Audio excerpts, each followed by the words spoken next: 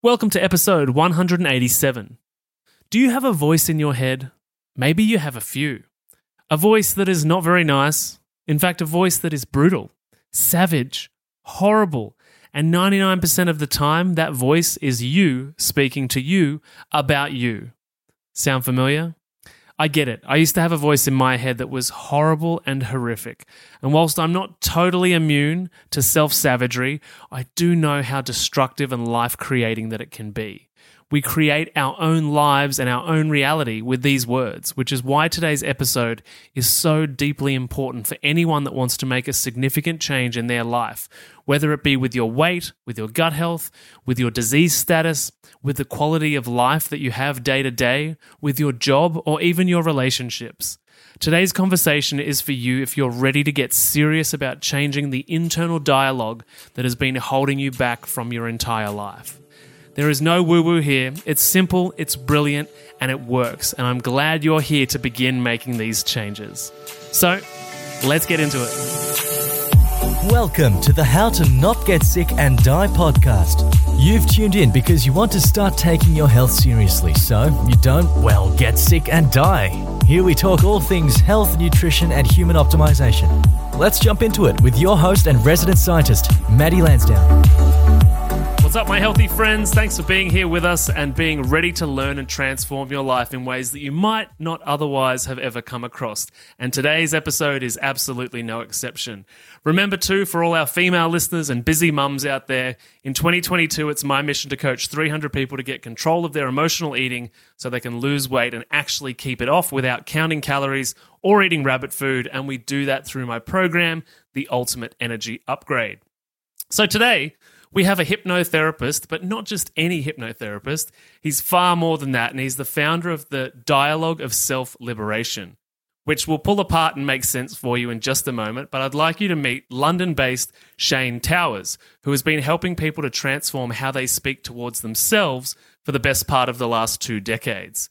Through simple yet profound understanding, he has successfully helped many who have suffered trauma, abuse, depression, and anxiety.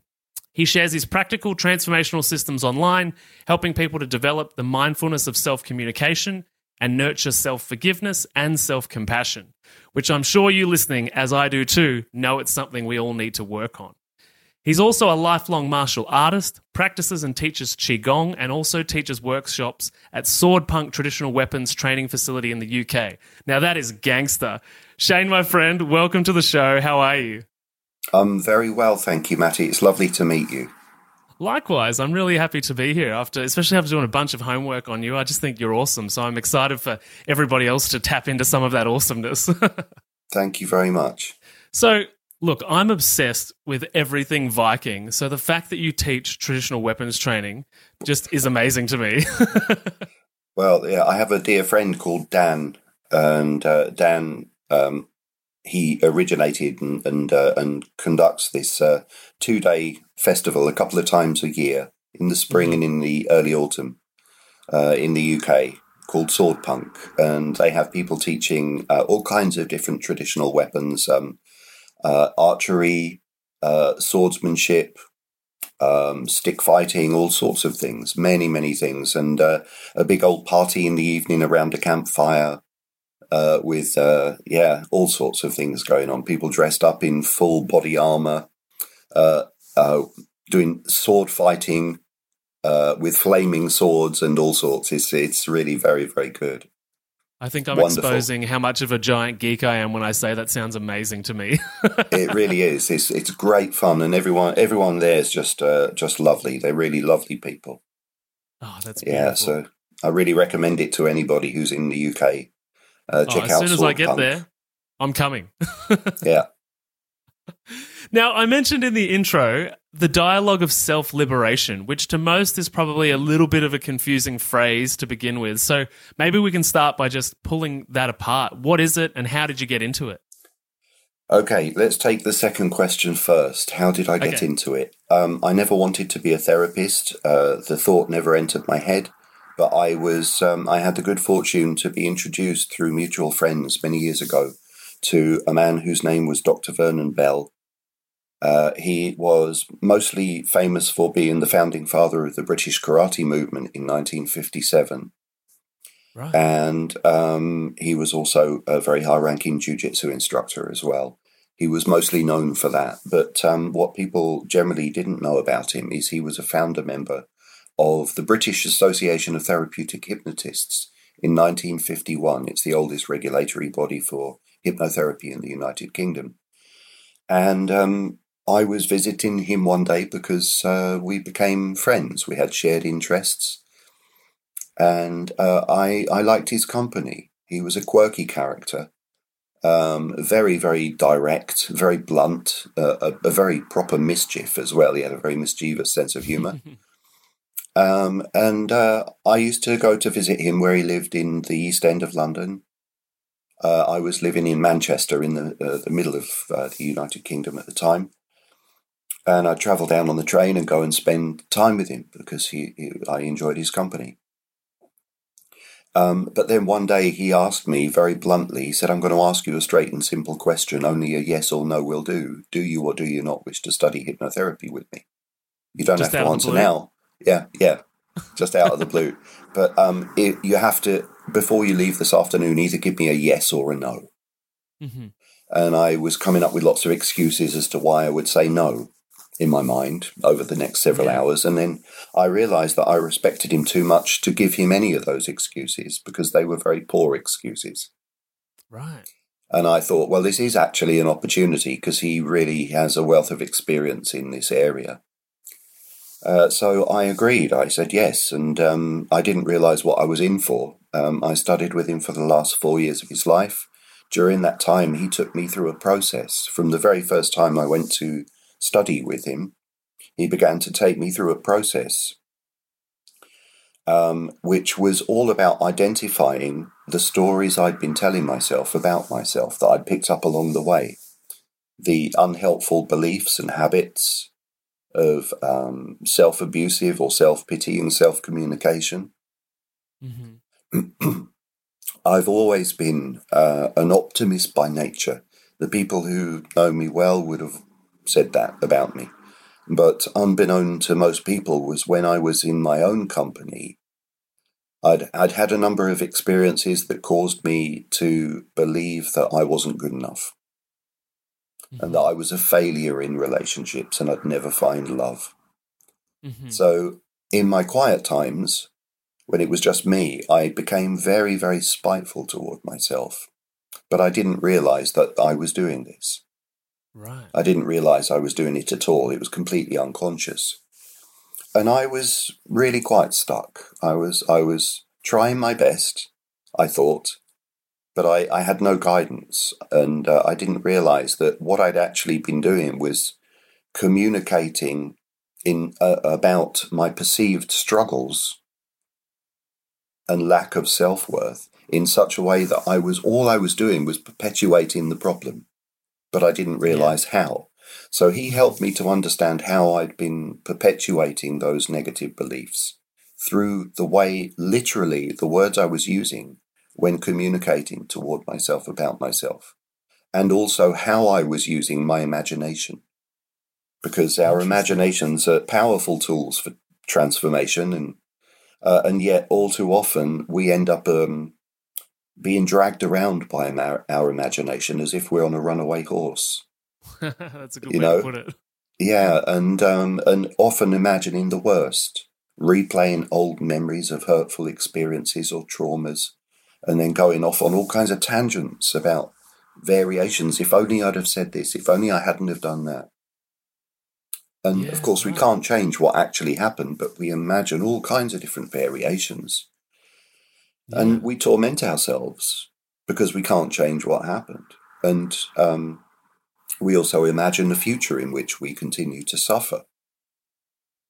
The same old problems persist. We believe in our imagination we're just going to meet up with the same old issues and continue to feel rubbish about ourselves.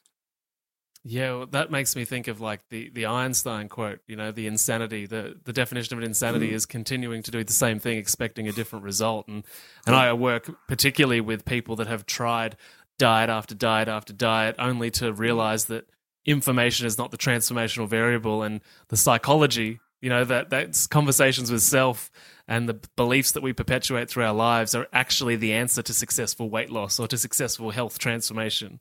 Yeah, absolutely. I agree with that. Completely. So going on this journey that you were on with Vernon, so when you say that he taught you this method, like what was and that it was a hard lesson to learn, like how did that sort of look on a day-to-day basis? The first time I went to visit him, the first thing he said to me is, if you want to feel better about yourself and the life you're living, then the first skill you're going to need to acquire is the skill of monitoring the dialogue that you're communicating toward yourself from moment to moment. What are you actually saying to yourself about yourself? Mm-hmm. And is what you're saying to yourself really, if you look at it, an example of replaying an old traumatic memory and tormenting yourself with it again? Mm-hmm. Or speaking about a future in which you continue to believe that you're going to just suffer more? Yeah. Or feel rubbish about yourself? Yeah. And so if you want to change that, you have to first become aware of the stories you've been telling yourself. So this is what I refer to as developing the mindfulness of self-communication. Literally becoming mindful and aware of what we're actually communicating toward ourselves, about ourselves, the unhelpful beliefs, habits, and patterns of behavior that we've adopted unconsciously over probably, in many cases, many years. Yeah, I totally agree. Do you think, what comes to mind as you're speaking is, like, there's a Jordan Peterson quote that's like, look after yourself as if you were a child you were responsible for taking care of.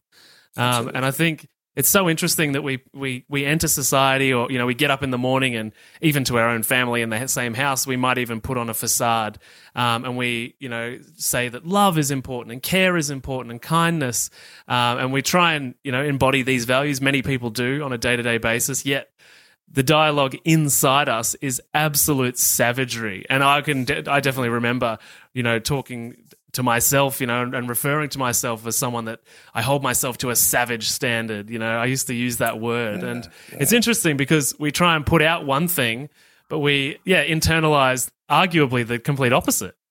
Isn't it? It's over the years I've been doing this work, it's incredibly common, sadly, incredibly common how people have adopted and developed and really acquired a skill in beating themselves up and abusing themselves in the way they would speak about themselves toward themselves, or communicate toward themselves about themselves, when they wouldn't dream of speaking to another human being in such a way. I often say to clients and people that I work with in general, I would say, do you have anyone in your family or close to you who you love, who's very young, like a child?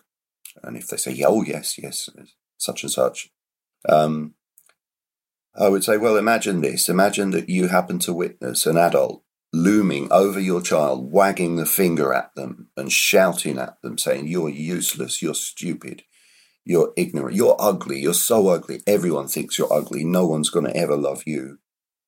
You're a failure, and you're always going to be a failure. You would be outraged, and you would be in there like a shot to defend them. Yeah. And everyone's like, yeah, of course, absolutely, and yet we've become conditioned to accept that it's somehow okay for us to do that to ourselves. Yeah. And that's wrong. Whichever way you look at it, it's just wrong. I have to say, I'm not, when speaking about any of this, it's from my own personal experience, because I spent probably 20 years of my life beating myself up and giving myself a hard time, terribly hard time, actually. And if it wasn't for having the good fortune and fate of encountering, being introduced to my teacher, and the way that he helped me, I probably wouldn't be here now having this conversation. Mm-hmm. because I think not because I wanted to kill myself, but I think I was getting into some dodgy territory with smashing myself in one way or another, and I think my body would have given up. Well, and I think particularly, I mean, it's across the board, obviously mental health challenges and beating ourselves up, but even more so, it's dangerous territory, generally speaking, for men. You know, men expressing themselves and not being the you know, matriarchal archetype of like absolute heroism and, you know, absolute savagery and all of those masculine attributes that we attach to being the man. None of those include, you know, being emotional and soft and caring and kind and you know, it's perpetuated through society for arguably, you know, a millennia that men don't express emotion or don't feel a certain way and should be savage because they need to provide and they need to go to war and they need to defend and protect and I think it's just a weird chapter that we're in now because we don't really have to do any of those things, but we have this savagery inside of us that's like still there, but we just aim it at ourselves rather than the enemy or the wildebeest that we're hunting. I agree with that completely. I often say to male clients when I've been working with them for a short while and we've developed a rapport, I say to them, as men, who do we speak to about these things? We don't. We bottle it up. We pretend we're okay. You know, we get on with it, and yet we never really deal with these things. And sometimes that can cause awful problems later in life. I've worked over the years with many people who've been on the verge of taking their own life because they felt so despairing. And yet, when they come to recognize, I take a little time to discuss with them and share the understanding that was taught to me, which is all I really have been doing for the last 20 years in doing this work, is sharing, passing the baton, as I refer to it, of the dialogue of self-liberation to the people who've come to see me for help. And explaining my experience and my own journey so that they understand that it's possible to change. Yeah, it reminds me of this quote that I regularly repeat. Probably everybody listening's heard me say it 1,000 times, but it's just that we suffer 1,000 times more in our head than we do in reality. And I think it's really interesting when you work with people or even go on your own journey to realize that there's actually a separation between what I think is happening and what is actually happening. And for a long time, people think those two things are the same. Yes, I think that's largely the problem, is people communicate about their past as if it were the present or the future. Mm-hmm. And they do it totally unconsciously through the tiniest of words like am, I am, whatever they say after it. Useless, stupid, ugly, a failure, angry, whatever it may be. And then we drag the past into the present moment and we relive it. We revivify that feeling. Or we project it into the future saying, I always or I'll never. And then I feel. Yeah. And we do this unconsciously. Yeah, all projections. All projections. Why can't I ever manage to is another one. What's wrong with me? I always blah, blah, blah. And what we don't realize is, and this is the beauty of what Vernon taught me, is that we are programming ourselves when we say these things, and our subconscious mind is just open and receptive, and it just soaks up the programming, and it says, "Oh, that's how you want me to feel, is it? Mm-hmm. That's how you want me to react in the future. That's what I'm supposed to believe, is it? Okay." And so we just reinforce the negative beliefs unconsciously. And I would ask of any of your listeners from now, notice when you hear your friends or family speak about their problems, how they're speaking about them all in the present tense and the future tense. When if they really look at it, what they're generally doing is they are speaking about the upsets and the traumas and the disappointments that they have experienced. But they're speaking about them in the present tense as if they're with them right then, or they're speaking about them as if they always happen. I heard you say on a podcast recently a really great example of it's having somebody maybe hit you with a baton or hit you with some kind of weapon as a child, and then effectively saying you're practiced enough to do this yourself, and handing you, the individual, the baton and say, there you go, keep hitting yourself. Yeah, that's right. Keep re-traumatizing yourself. Yeah, exactly. The shitty stick. Yeah, the shitty stick, that's it. Yeah, indeed. And that was my experience. And I became very skillful at taking that same stick and beating myself with it for a long, long time. 20 years or so of my life, I did that unconsciously.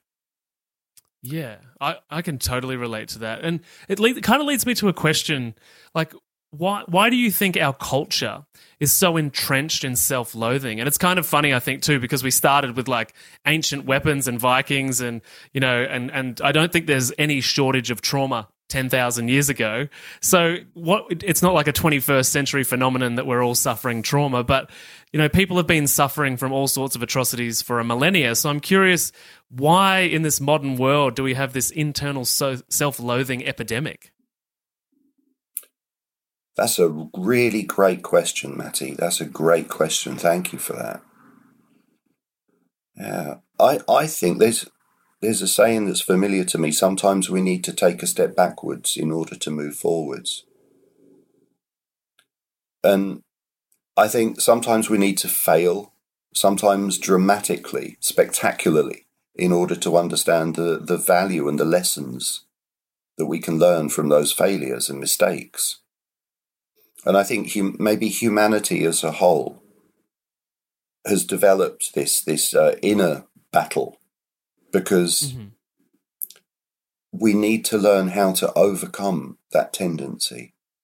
If we're going to make any significant progress, we need to learn how to stop being abusers unto ourselves. I think it's also a byproduct of the throwaway, the abusive tendency that we have toward attitude we have toward natural resources and nature in general. Yeah, we've lost our connection with, if you like, the spiritual aspect of everything living. This is my personal feeling.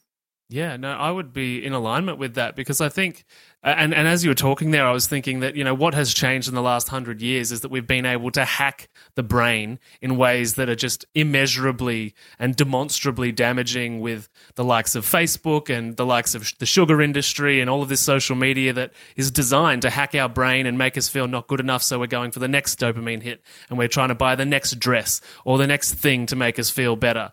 And this marketing world that has evolved, the commercialization of the world, which then, attaches itself to the resources of the planet, because we're using the resources of the planet in order to, try and fulfill this cavern within us that we seem to be unable to fill. And then we just fill it with self-loathing. Yeah, but we're not aware of how we are truly responsible for our own internal dialogue, our own self-communications, because we're generally not aware of what we've been communicating toward ourselves until we have somebody come along and say, like Vernon did with me, hey, what are you actually telling yourself? What are the stories you've been telling yourself about yourself? And let's take a really good look at that. Where did they come from? And 9 times out of 10, those stories have been adopted because of traumatic experiences a person's had in their past due to other people's ignorance or abuse or neglect. Do you think people adopt as well? They also absorb the belief systems of their parental figures? Absolutely, yes. Yes.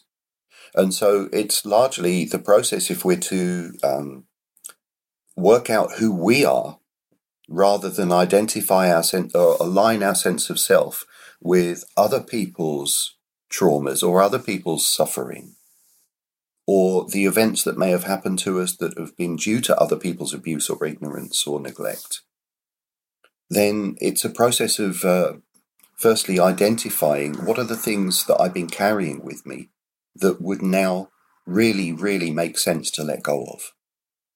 What's the clutter that's accumulated? What baggage have I been carrying?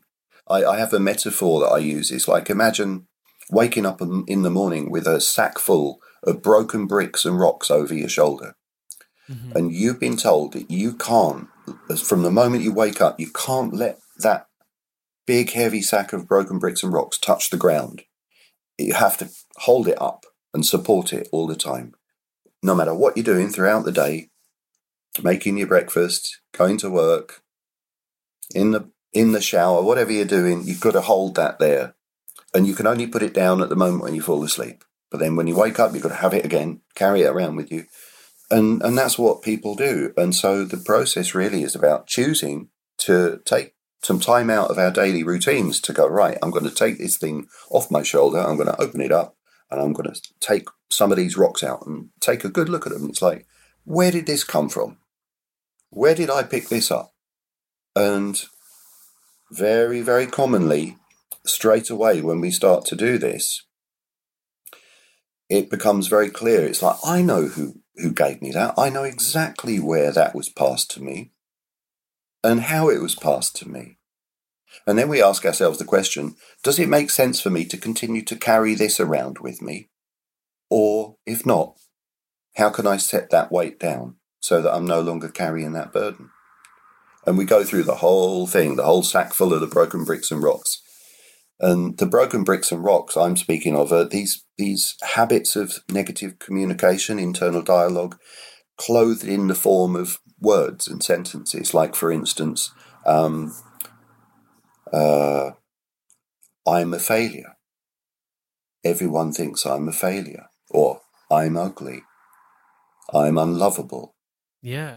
I hear a lot of ones with the people I work with, like, you know, I can't eat healthy. I always fail at diets. I have to have the sugar, you know, all of these like defining statements that, like are in the present and are laying the pavers for the future. That's it. Exactly. So there's a very old Chinese saying, where the mind leads, the chi follows, the energy follows. Mm-hmm. And it's true of everything in life. If we fixate on a particular idea, then it's like we're pouring our energy, mental, emotional, and physical energy into that shape, that mold, and we align ourselves with that shape. And we begin to experience things based upon how we're using our energy. What kind of shapes are we creating with it? What kind of thought forms?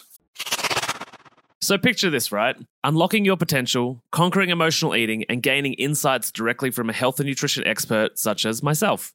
That's what we do inside the Healthy Mums Collective Facebook group, which is currently free to join. If you've ever felt trapped by food challenges, struggled with maintaining a healthy lifestyle, or yearned for a community that understands the reasons why you've yo-yo dieted for years, then there's a new chapter waiting to be written. And this is your chance to start writing it by joining us all on Facebook Lives, on engaging posts that push you out of your comfort zone and into growth, and Q&A sessions with me. All of this works as a platform to begin changing your emotional eating problems for good. Oh, and also, as a special gift, you'll receive my transformative How to Turn Food into Self-Confidence ebook. And that's also for free. I get it, skepticism might linger. You might think, Maddie, I've heard these ads and I'm not sure. Well, at least a quarter of the members inside the Healthy Mums Collective Facebook group have been paying clients of my emotional eating program at some point over the last 3 or 4 years. So if you're not sure, you can post in the group and ask to find out if I'm the real deal or not. It's totally up to you.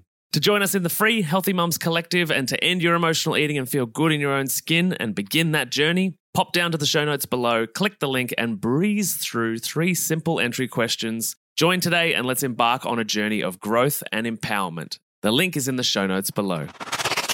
I'm curious to ask, like, just as you said there, like we create these shapes and then we step into those shapes and embody them. And what that sounds like is that it becomes a self-fulfilling prophecy that I am, so therefore it is, and it is, therefore I am. And we're stuck in this infinite loop. And you've talked a few times here about awareness.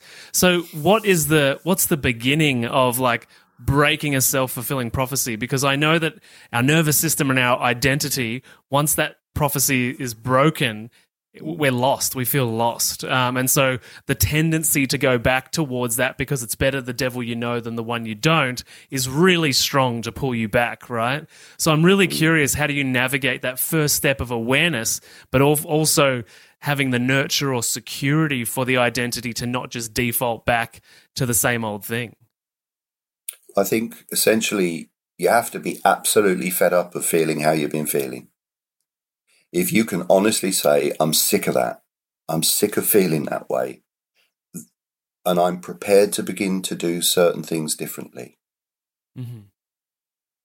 And then to identify, first of all, the first exercise that I encourage people to engage with is creating a list. And the list, really, that stemmed from a list which my teacher compiled on my behalf when I was studying with him. In answering any of his questions, he said right from the beginning, he said, I'm going to write notes while I ask you questions. You don't mind, do you? And I said, no, go ahead. So he was always writing notes, and he never showed me what he wrote until a particular day where I went to visit him, and he spoke to me with a very urgent feeling that day. He said, come in, I've got something really important to talk to you about. Mm-hmm. And he said, right, I think you're starting to understand how the tools work, is how he phrased it. And I said, yeah, I think I'm starting to understand what you're on about. He said, oh, great, I thought you'd say that. So now you know the notes I've written every time you've been to see me. And that was over a period of 1.25 years. He compiled these notes. He said, well, today's the day where I read to you what I've written, and everything I'm about to read I've heard come out of your mouth. Are you ready? Uh-oh. And he smashed me with this list of every self-limiting, self-defeating, self-abusive, self-pitying response to any of his questions that he'd written down, spoken by me about myself in either the present tense or the future tense. I am, I feel, this is, I can't, I won't, I don't deserve, I'll always, I'll never, and then I feel, when I get, yeah? Totally. Yeah. And so every single thing he read was a single sentence spoken in either the present or the future tense, or combinations of the two. And he had very piercing blue eyes, and he'd read one line and he'd look at me. And he'd read the next line, he'd look at me again. And it went on and it went on. And by the end of it, I was absolutely broken by it, because it was very shocking and it was vile. Oh, well, he's just walking you back through all of the trauma that you reconfirm, right? That would have been so confronting. It was very, very confronting. It was extremely. You mentioned the word savage. It was savage. But I bet. the thing was, I needed that, Mm-hmm. and it was his strength of character and his understanding of what was needed to provoke me into making the change. Okay. So by the end of it, I had tears pouring down my face, and it was nice. You said that you don't mind swearing on your podcast, so I'll tell it like it actually was. So go for it. yeah, thank you. So he was very blunt, and he said, "So you understand how the tools work?" After smashing me with the list. And I said, yeah, I think I know where you're going with this. He said, yeah, it's simple from now. And he sat forward in his chair and he screamed at me at the top of his voice. And he really did. He screamed it. Leper, heal thyself. And then the very next thing he said is, right, fuck off, get out of my sight. I'm not going to see you anymore, and I'm not going to speak to you anymore until you've started to use the tools that you now know how to use on yourself. Because now you know exactly what you've been doing to yourself for all these years. Don't you? Get out of my fucking sight. And he picked me up off his sofa, pushed me down his hallway, opened his front door, shoved me in the back, out onto the street, and slammed the door shut. And I was broken. I wandered round the streets of Stratford for several hours, crying my eyes out, feeling really lost.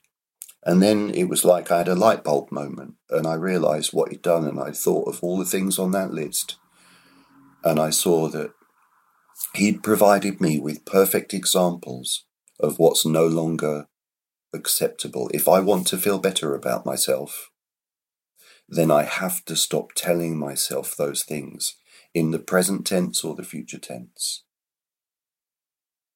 Vernon would say to me, by all means, knock yourself out, mate. Talk until you're blue in the face, as far as I care, about the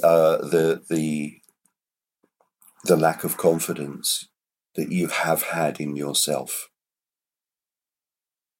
Because you have, haven't you, in the past? So he would make a very clear distinction there that if we're speaking about our past, then be honest and accurate about it. It's in the past. But as he would say to me, we're alive now. So I realized that I had to stop communicating in those ways based on that list. In the present tense or the future tense. I had to allow my past to be my past and stop dragging it into the present moment again or projecting it into the future with the expectation or assumption that I was just going to meet up with the same experience. Yeah. And so I made a start. I actively began to change what I was saying to myself about myself based upon what he taught me, making sure that I communicate only in the past tense about the things I'd rather let go of and no longer experience anymore or believe about myself. And it was very challenging because I was so used to speaking in certain ways and saying certain things or communicating in those ways. It was very challenging. But every time I caught myself reaffirming something which had been one of the things on that list, I realized it. I had that list as like a sounding board. And so every time I noticed it, I actively and purposefully chose to restate what I was saying in the past tense, using the words have and had, or has. I have believed, I have thought those thoughts, I've felt those feelings, I've experienced those things in the past. I like the way that you frame that because that acknowledges that the past did happen. It's not like, because I think a lot of these maybe affirmation practices move in some way, maybe unintentionally, into sort of denial of some experiences. So I love that respects that the occurrence really happened.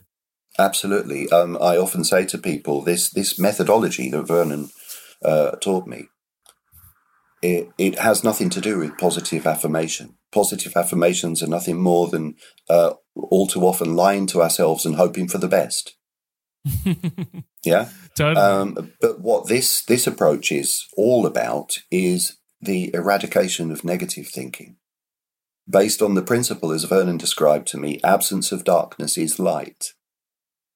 So it's not about trying to tell ourselves, I feel lighter, or I feel stronger, or I feel more confident. It's about learning the skill and developing the skill of no longer talking to ourselves about how dark we believe it is, or how useless we believe we are, or always will be. And when we stop doing that, we're no longer pouring our energy into those molds and aligning ourselves with those shapes.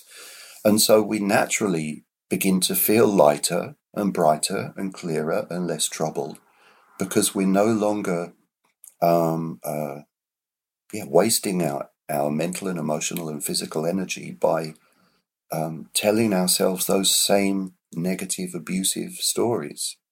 This allows us to really take a look at the experiences we've been through in our past and to begin to learn from them. It's not about denial, or that didn't happen. I don't want to look at that. Through the active use of our creative imagination and using some of the more hypnotic techniques that I work with, I don't even like the term hypnosis. They're guided visualizations, really, to help the individual restructure the way they perceive an old memory. So they essentially drain the old memory of any negative mental or emotional reactive magnetism. Mm-hmm. So they make it, that memory becomes impotent It has no power to affect how they think or feel or act or react from now on. Yeah. So they can look at it impartially and are actually able to look back at some of those things. And sadly, I've worked with many people who've been raped or in terribly abusive experiences, like violent experiences, being beaten and so on. And they find that they're able to, with the correct work on themselves, they're able to look back at those memories and think, yep, that was really shit. But that I'm alive now. I've survived all of it. And I'm actually alive here and now in this moment, which is all we have. This moment is all we have. Everything else is in our imagination. It's replaying an old memory or imagining the future. But this breath we're breathing, it literally is all we have. So what we do with this is vitally important. Absolutely. I completely agree with that. What I was thinking as you were just sharing then, it kind of moves into this place as you go on this journey, obviously, to that self-compassion, self-love, self-respect. And what I often think about when we get into this kind of conversation is, like, a lot of people in society kind of judge that, and a lot of people have a resistance to loving themselves or to believing in themselves, and they actually feel like, oh, you know, who do I think I am to think that I'm this great? You know, and society beats you down. Here in Australia, tall poppy syndrome is so toxic, you know, if you're really trying to back yourself and believe in yourself and do well. And I'm curious, what do you think has been fractured in society that, like, loving yourself and being proud of who you are and embracing everything that's great about you, why do you think people are reactive to that? Is it simply because they don't see the capacity within themselves? I think largely they don't see the capacity within themselves because they've ended up identifying or aligning their sense of self with suffering, with lack of self-worth, believing that they're not good enough.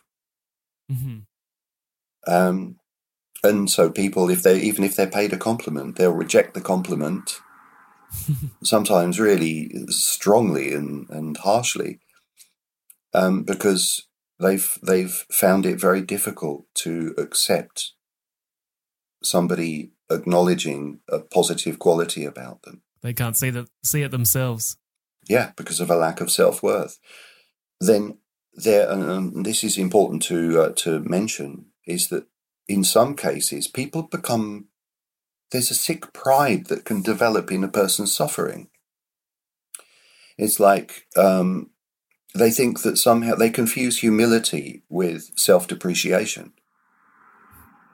And so people sometimes become their suffering makes them feel special. It's like no one could ever understand how hurt I am because they haven't been through what I've been through.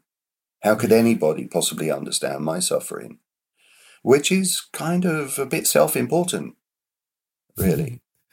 Totally. We actually see that a lot in, and it's a triggering topic for many people, but in the chronic disease space and you know, like, yeah, it's so a part of their identity, this suffering, that, you know, you can go into that spiritual conversation, which is very much sort of what you're touching on here, is like, if you change those stories, your body can actually begin to lose weight or heal itself in many ways. And that idea to some people is a bit too woo-woo, but it's a huge part that I am my suffering, and therefore I can't let it go.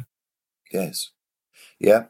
And that's why I say that I think people need to have reached a point where they're really fed up of feeling how they've been feeling, because then they're prepared to begin to do something differently, as long as they receive some wise assistance along the way, a little bit of guidance here and there, and encouragement. My goodness, that's so important.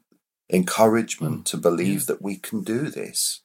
We can actually make the changes and experience a totally different experience of who we actually are. Because we are not that clutter. Toward the latter part of the first session, I often have said for many years to people, what I'm about to say to you, I mean with absolute respect, and this is really important, is I couldn't give a damn about your problems. I couldn't care less about your problems. And sometimes people are very shocked. They're like, what's this? And I say, you know, you're here because you're sick of that shit. You're sick of it. If we could draw out of you all of those problems and throw it in the corner, I've got no respect for that. I couldn't give a damn about that stuff in the corner. I care about who you are as a human being beneath all that clutter, because that's not who you actually are. And what we need to do is identify and then let go of the clutter so we can start to explore, who are you actually? Your authentic self as an individual, because you're not that. Yeah. Well, and it's an interesting way to frame it, because it's like, I don't want to respect all of your problems. Like, that's almost why they're coming to you, is that they're giving their problems and traumas too much respect and dignity for being with them. Yes, that's right. And very often when I've said that, the instantaneous response has been that the person laughs. And it's like a relief. It's like, oh, thank goodness for that. Yeah, right. I really enjoy that framing. I think it's a really good way to put it. Yeah, it can turn things around in an instant, really. It's like, okay, we're not going to treat that stuff with any respect. You're here because you're fed up of feeling that way. The only value that clutter really truly has becomes apparent when we let it go and allow it to be a part of our past experience so that we can learn from those experiences. How not to make the same mistakes again, how not to fail as we may have failed in the past, how to do things differently. Yeah, and reflecting, I think, too, and giving utility to that experience, like that trauma or that situation taught being obviously past tense, that, now I can do the future in a different way, or it gave me the skills to navigate difficult, triggering, traumatic situations and be able to handle them. And now I am totally capable of navigating tricky situations and learning, and it's rather than being like, that trauma is me and I show up in the same way that trauma showed up for me back then. Now it's a tool in my arsenal rather than a burden on my back. That's absolutely right. Yes. And by doing this, it's we begin to develop an understanding of the importance of forgiveness and self-forgiveness. Because how can we didn't know any better back then when we were going through the experiences we were going through. We had no training, so we couldn't have dealt with it in any other way in the past than what happened. But with time and experience, we can learn from those experiences so that we can understand how to. There's a great saying that was attributed to an old Tai Chi master called Professor Cheng Man-ching, and he used to say, invest in loss. Everyone wants to be a winner. Everyone wants to succeed. No one wants to be a loser or a failure in the eyes of other people. But it's at the times where we make mistakes or misjudge or fall down or are broken that we have the maximum capacity to learn and to grow, if we choose to take a look at how did that happen, why did that happen, and what can I begin to do differently so that those mistakes aren't made as they were then anymore. Yeah. I love that.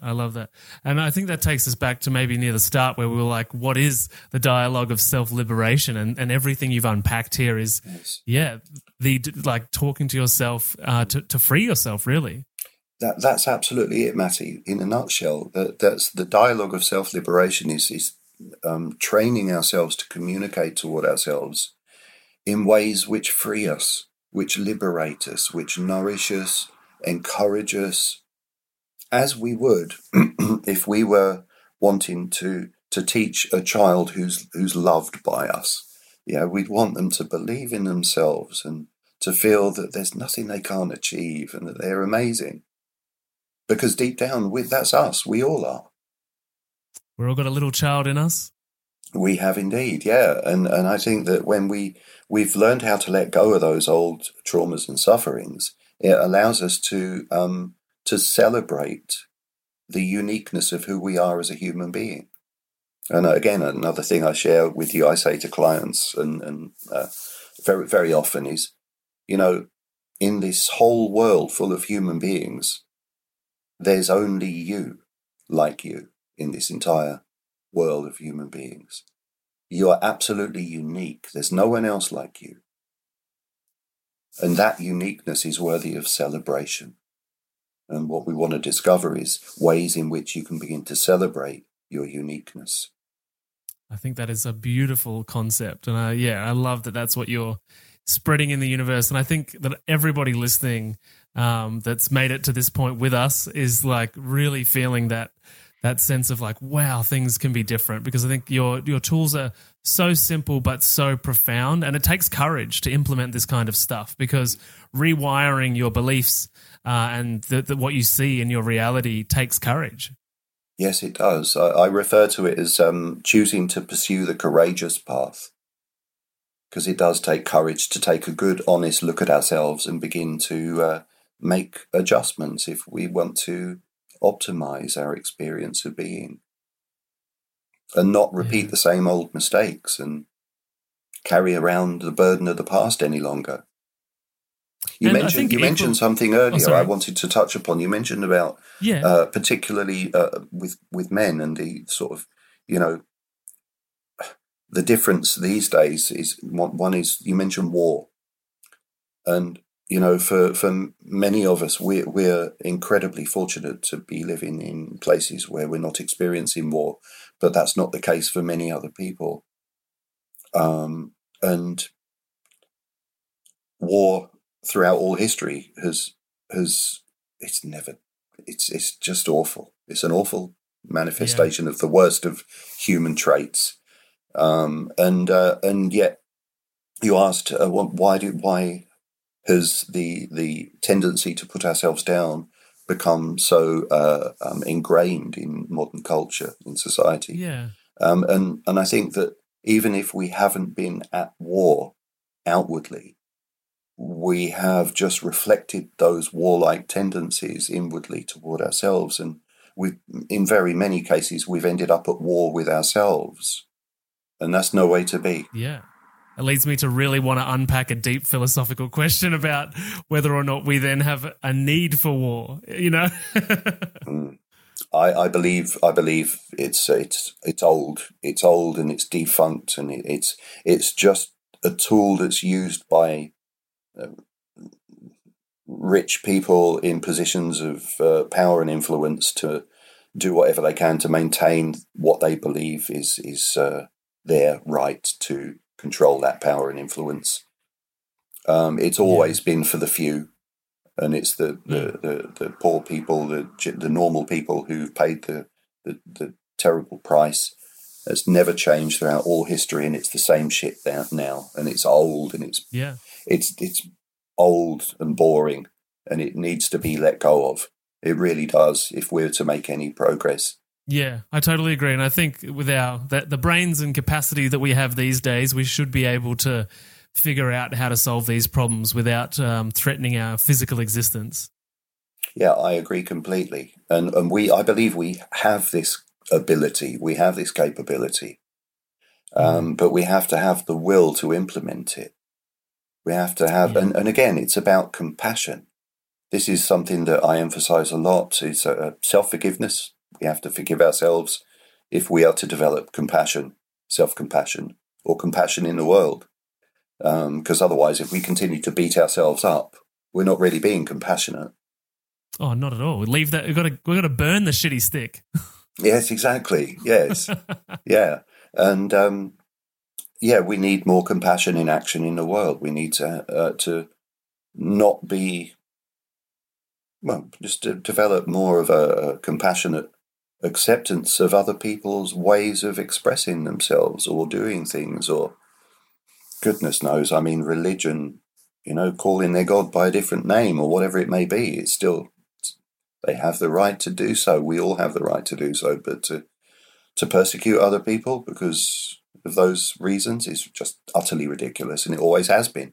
Yeah, I totally agree. And it probably comes back to our conversation, which if everybody in the world was not beating themselves up on the inside, they would have no need to feel that they're out of balance with the world and therefore projected outwards as well.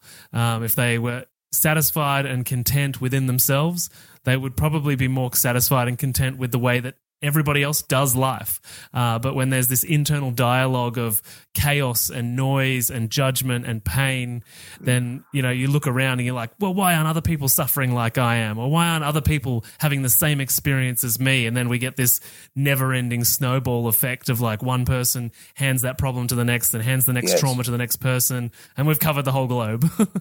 Yeah, indeed. I totally agree, Matty. So, obviously, we could have some very deep conversations for a very long time. I think so. But we'll put a pin in it for now and catch up on another podcast. But where can everyone find you and all of your things online? Thanks for asking. So if people are interested in the dialogue of self-liberation and developing the skills, then please go over to a website that we have, which is learntdsl.com. Learn TDSL. TDSL is the dialogue of self-liberation. It's an abbreviation for that. So learntdsl.com.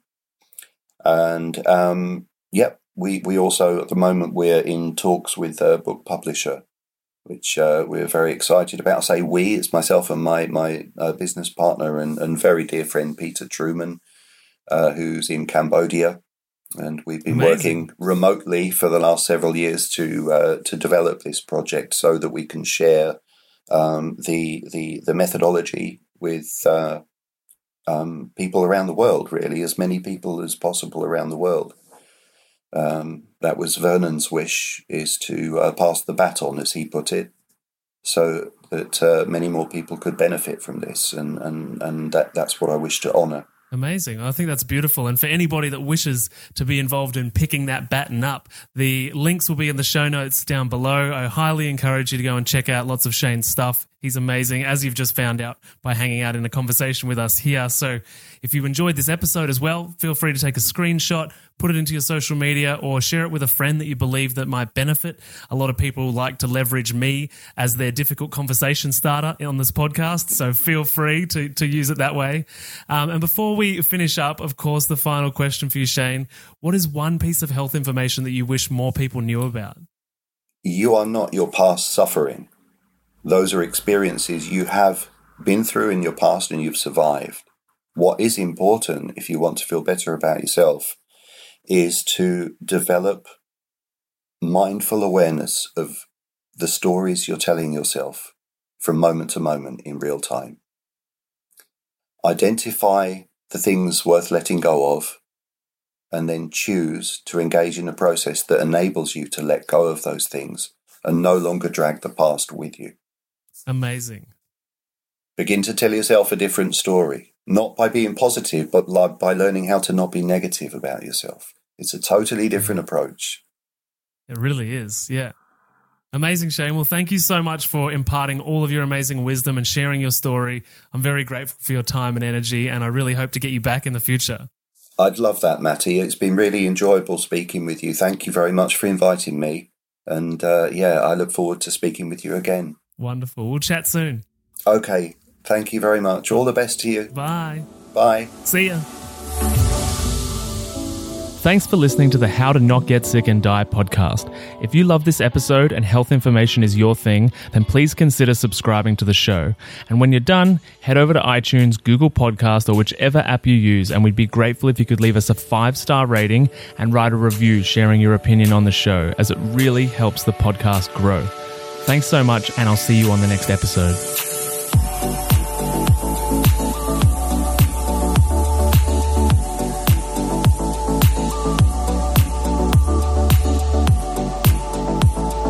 Whilst the presenter that feature on this podcast endeavour to provide accurate information, it cannot possibly take into account your individual circumstances, and therefore the content on this podcast provided by any of the speakers is not intended as advice in any way for any individual, and should not be a replacement for professional medical or health advice of any nature. Always seek advice regarding your personal situation from a qualified medical professional.